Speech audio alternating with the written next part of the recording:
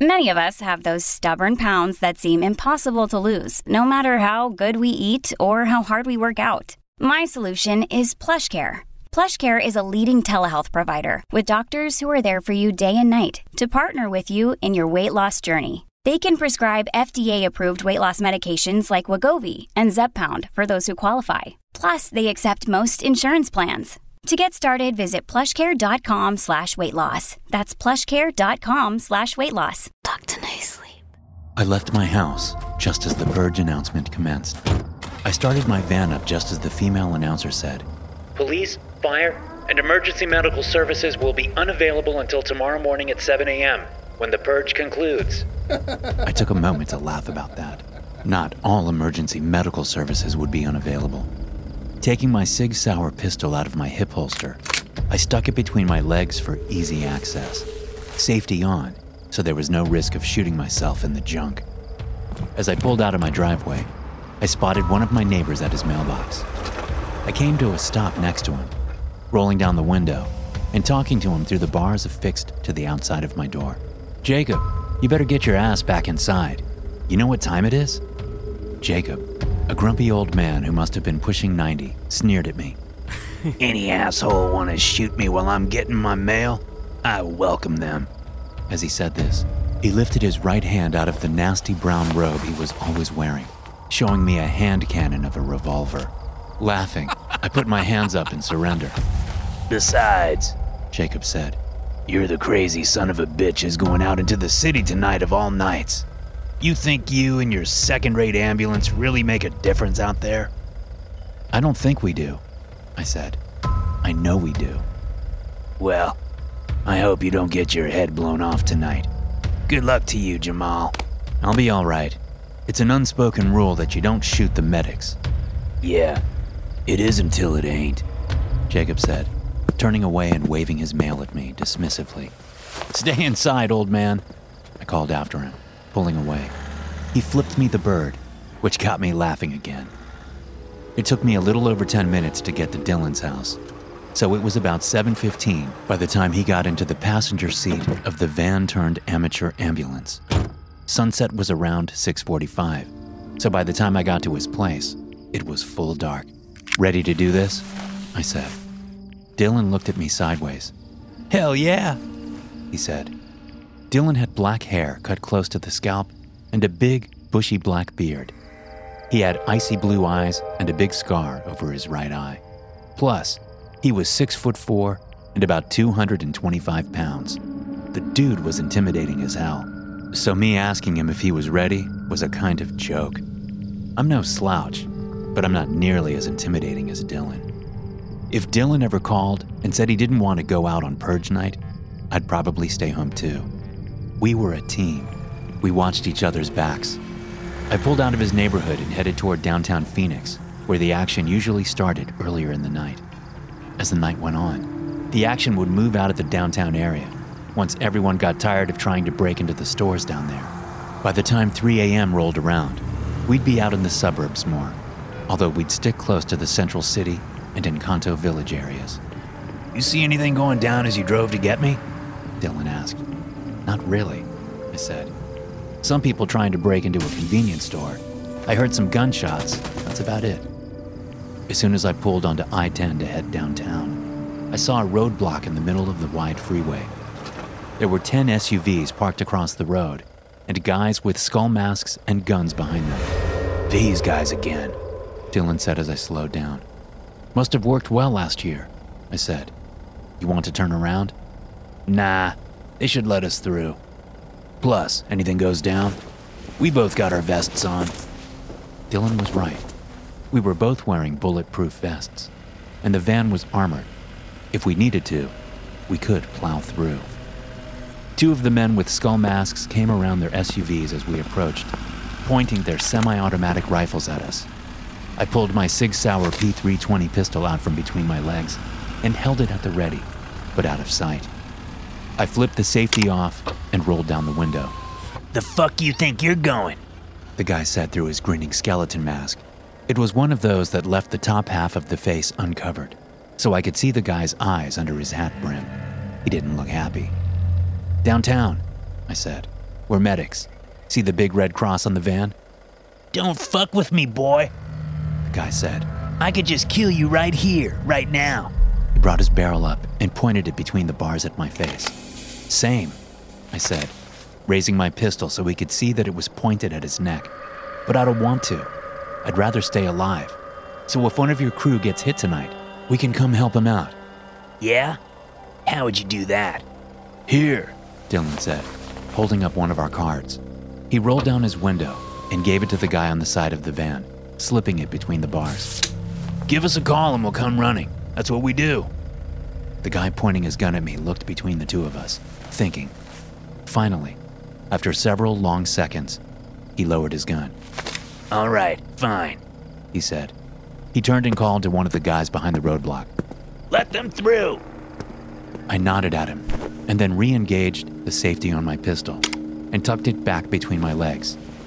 The SUV ahead moved out of the way, and we drove slowly through. "I hope that asshole calls tonight, all shot up," Dylan said. "He'll have to wait, and he'll keep waiting." "Hey, that's bad for business," I said. "We don't want to get that kind of reputation. We got a good thing going here." "We'll have more work than we can handle tonight. I got a feeling." "Yeah, maybe so. Maybe so. I'll be happy with 4 or 5 good calls.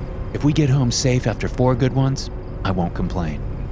Dylan grunted in agreement. I got off the 10 near the airport and headed east on Washington, each of us scanning our side of the road for purgers. "Check it out," Dylan said as we were coming up on a dispensary. Muffled gunshots and the accompanying muzzle flashes erupted from inside the store.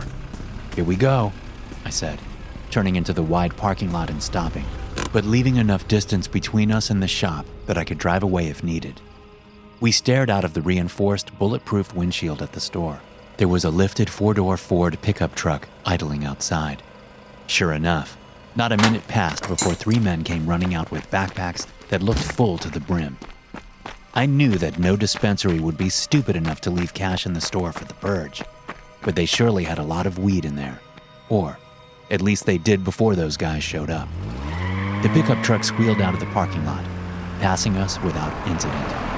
I pulled up quickly, taking the spot they just vacated.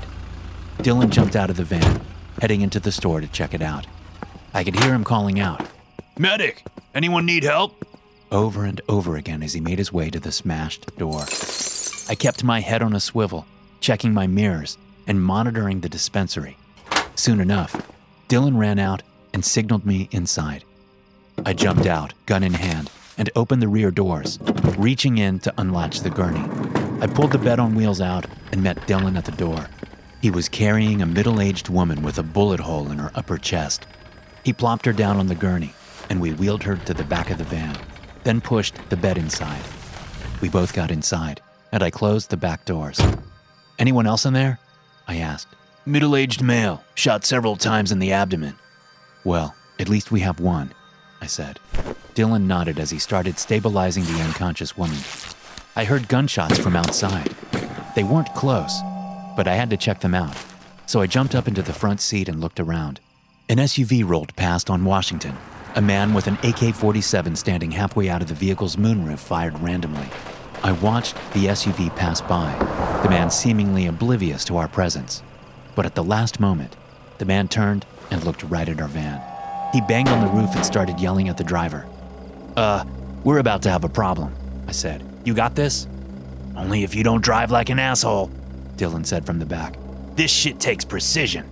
"No shit," I said, putting the van in drive and heading out onto South 41st Street toward Madison. Behind us, the SUV turned around on Washington. I drove as fast as I could while trying not to shake the van. I took corners slowly, taking a right on Madison and then a left on 40th Street. I knew the SUV was following us, but I also knew the area. I pulled into a mostly vacant airport parking lot and stopped the van behind a semi-trailer parked there, hiding us from the road. "How's it going back there?" I said, watching for the flash of headlights that would tell me the SUV knew where we were. "Me? I'm good. But this woman is dead," Dylan said in an emotionless voice. "You can't save them all," I said. That got a rise out of Dylan. The SUV came into view, turning around at the intersection of Airlane and 40th. They didn't know where we were. I smiled. Dylan and I waited until the SUV was long gone before we dumped the woman's body on the sidewalk next to 40th. The cleanup crews would find her in the morning. "Where to next?" I asked once we were back in the van. Before Dylan could answer, his cell phone chirped. He pulled it out of his pocket and answered it, speaking a few words but mostly listening. After less than a minute, he took the phone away from his ear and ended the call. Guess who just called? He asked. "That asshole from the barricade," I said. "Where is he?" Dylan told me, and I headed back up 40th, turning left back onto Washington and then getting on the freeway again. We drove out of Phoenix and into Tempe, pulling into the Arizona Mills parking lot near the movie theater. We immediately saw the signs of a massive fight. One SUV was flipped over on its hood. Smoke was coming out of the engine compartment. Another had smashed head-on into a light pole. Off in the distance, we saw a Jeep and an SUV tear around the far side of the mall. The SUV was chasing the Jeep. A masked man was hanging out one of the windows, firing a semi-auto rifle at the swerving Jeep. They bounced over a curb, rolling across the sidewalk and onto the road bordering the mall, heading away from us. "Where do we start?" I asked Dylan. The guy said his buddy's at the entrance to the movie theater. I nodded and directed the van that way. We spotted him pretty quick. He was lying against a light pole near an SUV riddled with bullet holes. Parking the van near the guy, I took a moment to look around. I saw no movement. No one else was around. Dylan and I jumped out of the van and approached the guy. His skull mask was askew, but I could tell by his clothes that it wasn't one of the two guys we'd talked to at the barricade. Not that it really mattered. The guy was still alive, but he'd been shot once in the leg and once in the lower right abdomen. He croaked the word help with half-slitted eyes, one hand weakly pressing on each wound. "Where's the rest of your crew?" I asked. "Where's the guy that called us?" The man shook his head and asked us to help him again. "What do you think?" I said to Dylan. My partner looked around, scanning the parking lot. "Let's get him in the van," he said. We brought out the gurney, got the guy on it, and loaded him into the back of the van. I got in the driver's seat and kept my eyes peeled for trouble while Dylan worked in the back. Gunshots caught my attention, and I looked out the windshield to spot where they'd come from. A sedan rolled by on the street bordering the mall, a couple of kids whooping and hollering as they shot their pistols into the air. I shook my head. Teenagers. A sudden banging sound came from the back of the van, causing me to jump in my seat. At first, I thought it was Dylan doing something, but when I turned around to look, his wide eyes were staring back at me. "Shit," I said. "Let me in!" A man's voice called from outside the van. "I want to see my brother." "Where the hell did he come from?" Dylan asked. I shrugged sheepishly. My attention had been fixed on the sedan, and I'd let this guy come up on us from the back. "I'll take care of it," I said, opening the door, pistol in hand. "We're helping him just like we said," I called out before I could even see the guy. "I'm coming back there. If you want to see him, I'll let you in." I stepped around the back of the van to see a man in a skull mask pointing a rifle at me. It was the same guy that had given me shit at the barricade. "You shoot me. My partner will let your brother die," I said. "Let me see him. Is he gonna be okay?" "If you put your gun down, I'll open the back door for you so you can see him." After a moment of thinking, the man brought his gun down and nodded to me. "Okay," I said, stepping around to the back doors. I banged on the door and told Dylan it was okay to open up. The back door swung out. The masked man opened the right door, and I opened the left all the way so we could see inside.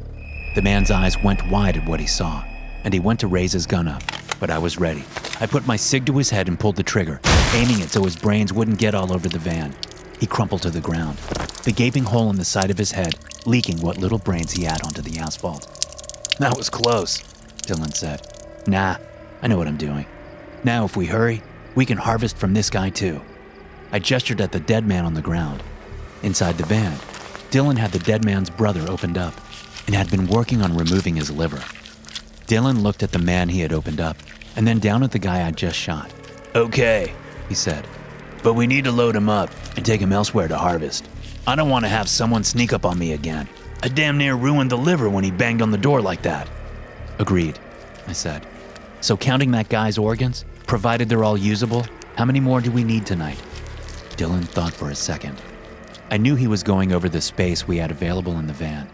We had plenty of space in the static cold storage lockers. Livers and kidneys could be kept for a long time in those. But for hearts and lungs, which spoiled faster even in cold storage, we had invested in a couple of perfusion systems.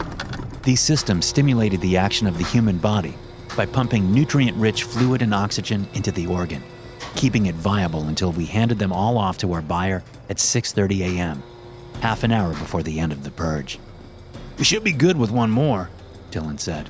I'll know more once I get that guy opened up. But we gotta work fast. Those organs are dying as we speak.